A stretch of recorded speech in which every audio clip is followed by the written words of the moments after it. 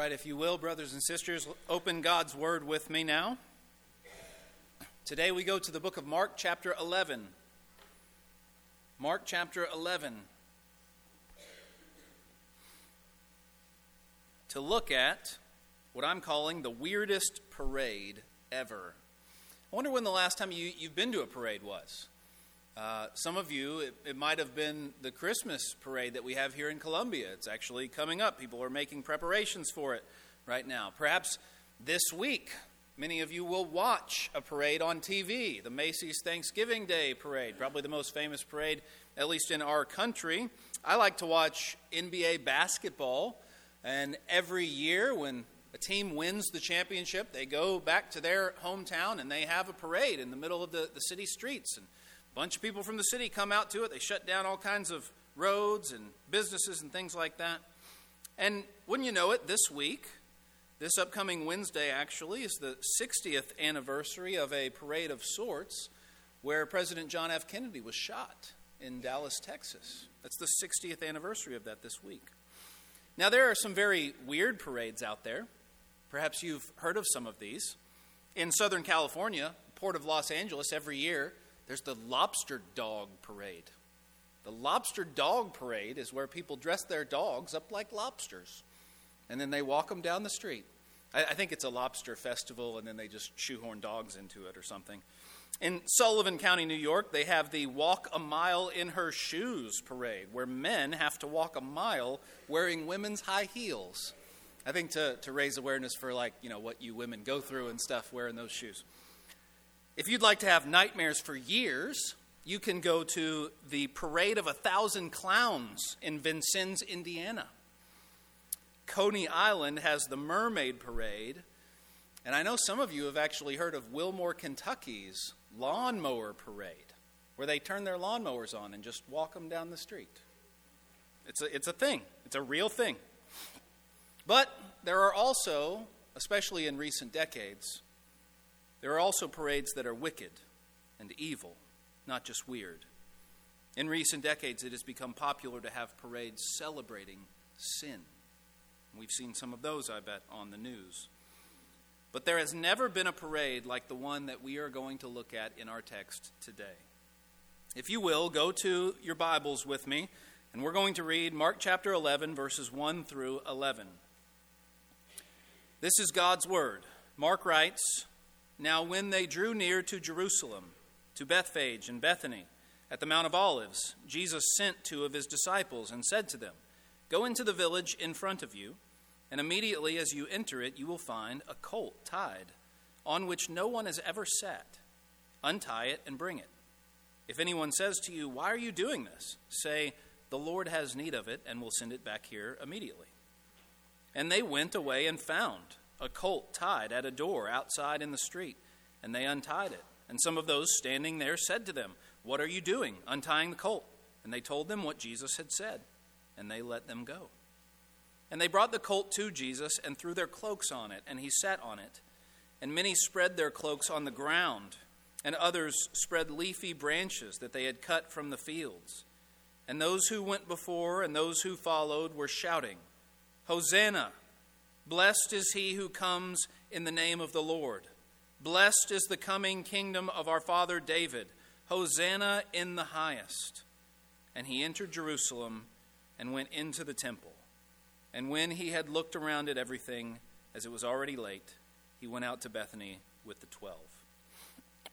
I want you to see this morning why this parade is so weird, why it's so odd. Number one, it's because of the way Jesus came, and one of the things that we see here is Jesus came in power. He came in power. Now, I want you to see at the very beginning of our text, Jesus' display of divine foreknowledge. He shows us that he knows things that are about to happen. He can see things that are going on that are not in his field of vision, that are apart from where they are at. And this is because Jesus is God in the flesh.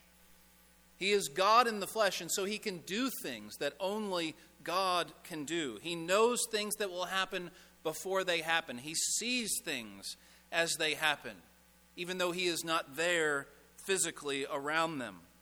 He tells his disciple disciples, go into the town, and I want you to see that there's going to be a colt there that has never been ridden. You're going to find this. And when you find it, here's what you will say to people who will ask you what you are doing. I mean, it's amazing that things happen exactly the way that Jesus says. As we move in the book of Mark, as we move toward the crucifixion, Mark wants us to see that Jesus has everything under control. He's got everything under control. Last week in chapter 10, verses 32 through 34, we saw Jesus predict his death for the third time in the book of Mark. 3 times in the book of Mark, Jesus predicts his death to his disciples. In Mark chapter 8, Mark chapter 9, and Mark chapter 10. He tells them because he knows. He knows what is going to happen. I will die. I will be put to death. I will be crucified. And he tells them, I will come back from the dead 3 days later. Here, he tells his disciples to go into town, and here's exactly what you're going to find. And wouldn't you know it, that's what they find, exactly as he said. And when some question what they are doing, they give them the words that Jesus told them because Jesus knew that would be enough. The Lord has need of it. He will bring it back. That would be enough for those particular people who will question you. Jesus knew it to the exact detail. Jesus is not doing any of this at random as we come through the book of Mark toward the crucifixion. He's not doing any of this at random. He is coming into Jerusalem on purpose, knowing that in 5 days' time from this very event, he will be killed. 5 days' time from where we're at right here in Mark 11, he will be killed. He comes in power, displaying his ability to do things only God could do, including miracles. Did you notice the detail of the colt? The colt was a colt which no one had ever sat upon. And yet, as Jesus sits on it and rides it into town, and there is a huge crowd around him in a frenzy, shouting and doing all kinds of things, this unbroken colt is as calm as can be. Because the one on its back is not just its master, it's its creator, its Lord. Jesus has everything under control. He is displaying his power. In fact, John's account of this event includes a very important detail on this note. This event, the triumphal entry into Jerusalem, it's recorded in all 4 of our Gospels, Matthew, Mark, Luke, and John. In John's account, John tells us why there was a crowd gathered to meet Jesus. You know, here in Mark, if you notice, it says, verse 9, those who went before him and those who were following him. Well, those are his disciples. We know that they are there with him, but there was more than just that. There was a crowd there shouting these things. We see that in the other accounts, and in John's gospel, we get this detail. John chapter 12, starting in verse 17. The crowd that had been with him when he called Lazarus out of the tomb and raised him from the dead had continued to bear witness. And the reason why this crowd, went to meet him was that they had heard that he had done this sign. And so we see from John's account that a bunch of people are here, a bunch of people are gathered for Jesus' entrance into Jerusalem because they've heard, this man raises the dead. This man has a power that no one else has. This man is a miracle worker. This man might very well be the Messiah that we have all waited for and hoped for. You see, it's a favorite quip of preachers that the crowds are so fickle. Preachers come to this text and they say, the same people who are shouting Hosanna one day are shouting crucify him just a week later. It's a favorite little quip of preachers, and that'll preach. But it doesn't really do justice to what the text tells us. It doesn't take into account what the text actually says. The people here who are shouting Hosanna are not the same group of people that are there on that day when Jesus has his mock trial before Pilate. And they're shouting, crucify him. In their bloodlust, they're crying out for his death. It's not the same people. It's not the same crowd. These were people here who had heard of his power in raising Lazarus from the dead, along with his disciples and his apostles.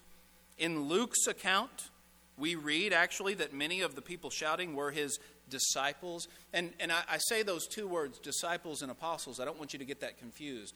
Jesus had 12 apostles. Sometimes we call them the disciples. Jesus had 12 apostles, 12 men that he handpicked to pass down what he knew to them, and he gave them abilities to do things that other people didn't have. But then he had disciples also. He had other people that followed him and that were around him quite a bit, other than his 12 apostles. Men and women disciples that followed him around. And so I don't want you to get confused on that. We've got apostles, we've got disciples, and in Luke's account, we read that many of these people shouting were his disciples. So this is not the same group that's shouting, "Crucify him," later in the week. It's a different group of people. And so I want you to see first, Jesus came in power. Second, I want you to see here, he came as a king. Jesus came as a king. Look at verse 10 with me. In verse 10 we read that people are saying, "Blessed is the coming kingdom of our father David." What does that mean? Why do they say that? Well, you see, God's promise in the Old Testament to David in 2 Samuel 7 was that David would never fail to have one from his line on the throne. That David's throne would extend forever. David's line would be the one through whom the Messiah came. God's forever king. That's the promise that God gave to David in the Old Testament. And so the crowd sees Jesus as this coming king. The crowds, they've heard of his miracle-working abilities. This could be him. We believe, many of them believed it's him. This is the Messiah. This is the forever king that God promised us in the Old Testament. And what do? Notice what they do. They spread their cloaks on the road in front of him. And they put leafy branches down. This is where we get Palm Sunday from. It's this story right here. Palm Sunday is the Sunday in the Christian calendar before Easter Sunday. Well, this is the Sunday before Jesus' death and resurrection. And many people believe these are palm branches they're putting down. So they put cloaks down. They put branches down. What are they doing? They're rolling out the red carpet for him. That's what that is. They're rolling out the red carpet. They're trying to give him a king's welcome. In fact, as they do, they quote from the Old Testament in what they shout out. They quote Psalm 118, starting in verse 25, which says, "Save us, we pray, O Lord." That word Hosanna actually means save us. Save us, we pray, O Lord. O Lord, we pray, give us success. And then verse 26, "Blessed is he who comes in the name of the Lord." That's what they're shouting. Blessed is he who comes in the name of the Lord. They believe this is God's forever king. Now, I want you to notice, as Jesus comes as a king, and as he comes in power, notice how he receives the fanfare, and he doesn't tell them to be quiet. He doesn't dismiss it. He doesn't deflect. He receives it. He allows them to worship him and speak of him in this way. This is not what we have seen from Jesus up to this point in the book of Mark. This is different than what we've seen him do up to this point. In fact, listen to Luke's account, Luke chapter 19, verse 39. It says, "Some of the Pharisees in the crowd said to him, 'Teacher, rebuke your disciples,'" the ones who are yelling at Jesus, "Hosanna in the highest, blessed is he who comes in the name of the Lord." The Pharisees hear this and they say, "That's inappropriate. This is inappropriate to speak in this way and to shout this way of this man. Surely this rabbi, this teacher, will tell them to be quiet and tell them that it's inappropriate.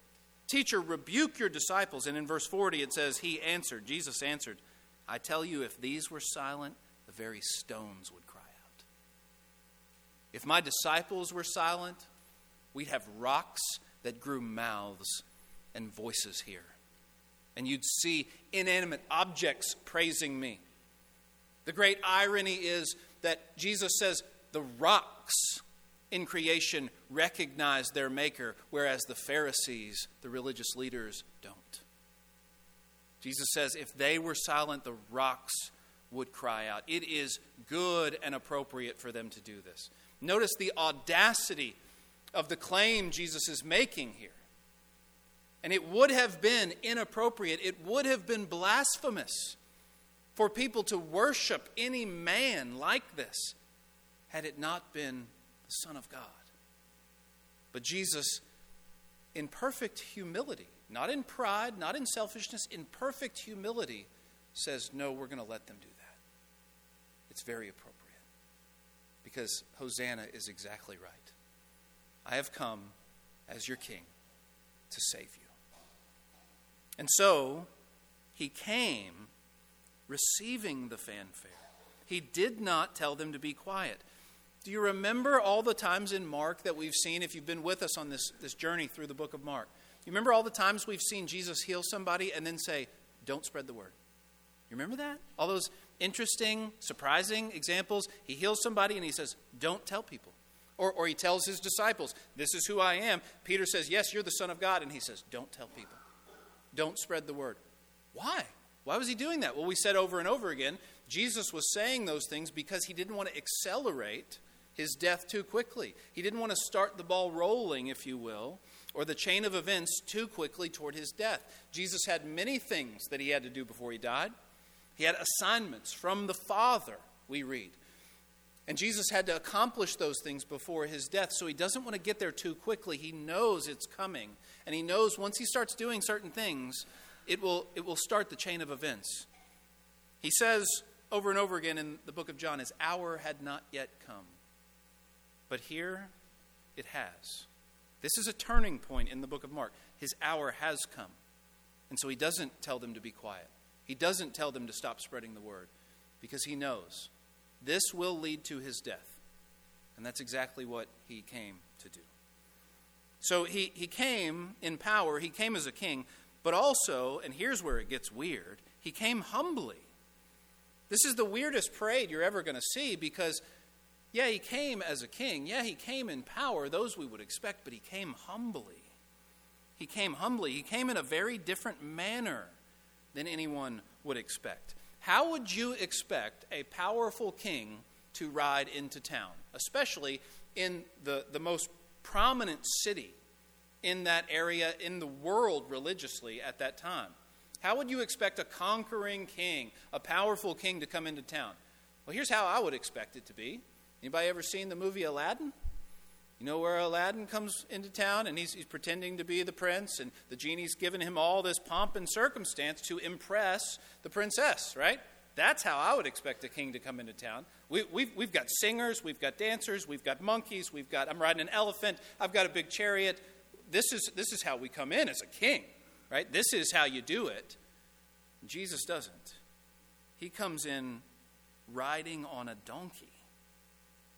What? Who is this king?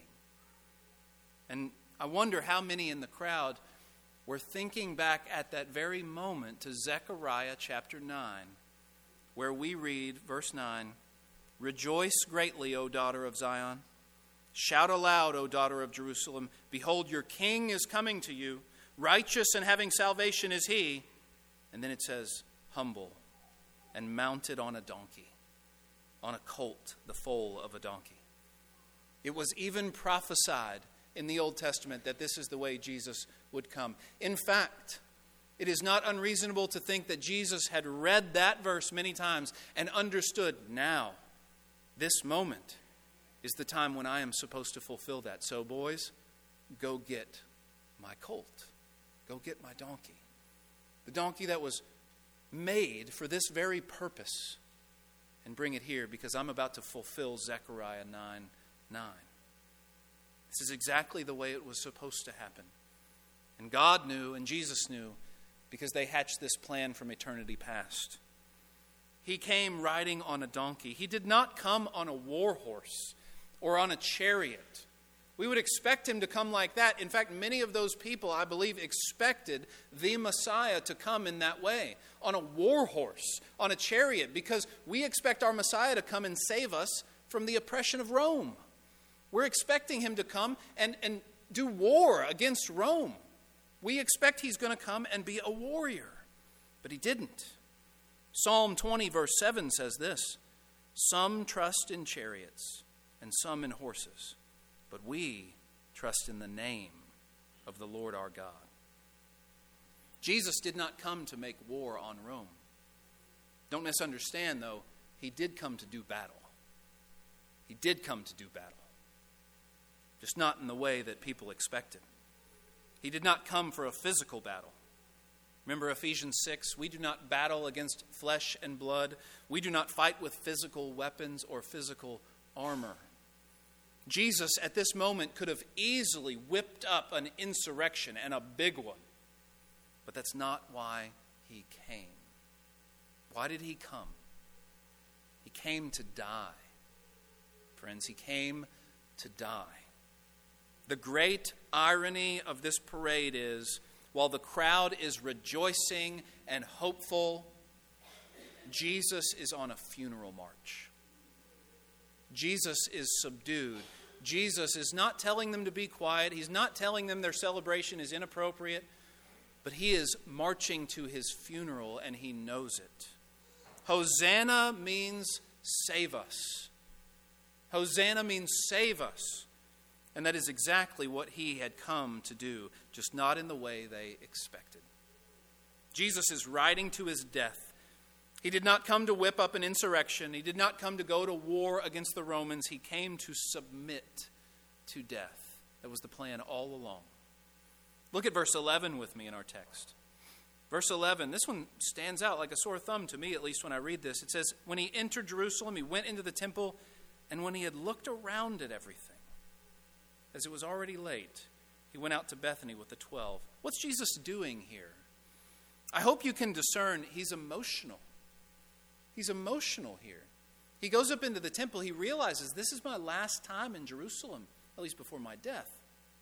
He knows what's about to happen in 5 days. He comes into the temple. He's got a lot of memories there.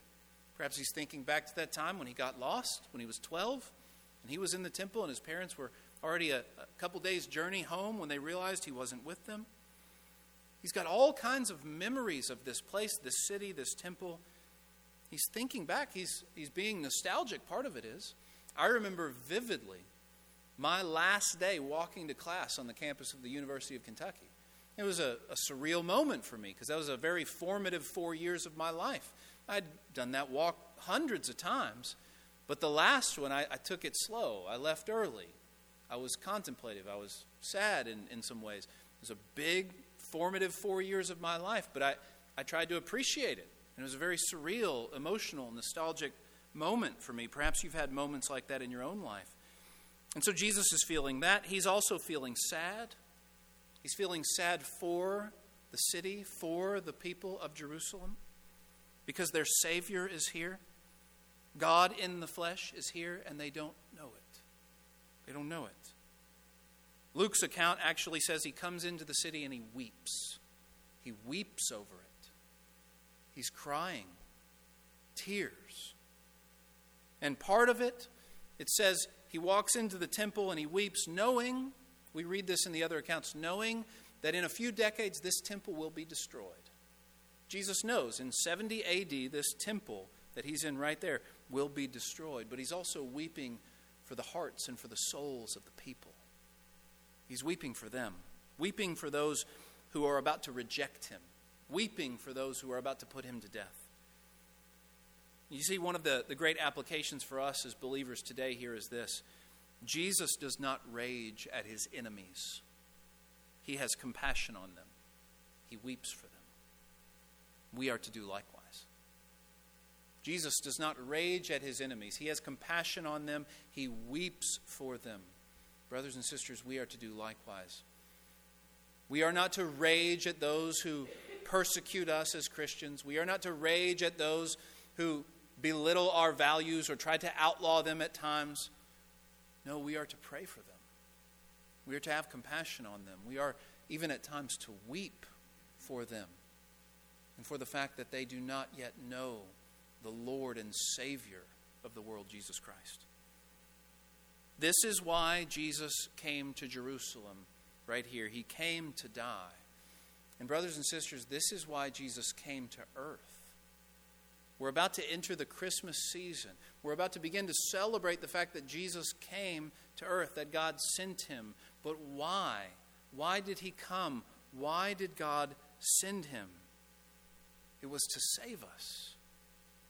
He came to die for our sins.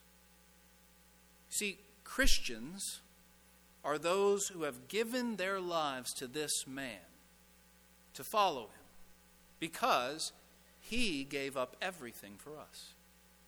That's what being a Christian is. We give our lives to this man because he gave everything for us. He gave up his glory in the way that he came to earth and became a human being.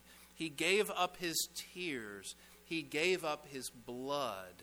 And he gave up his body and his very life.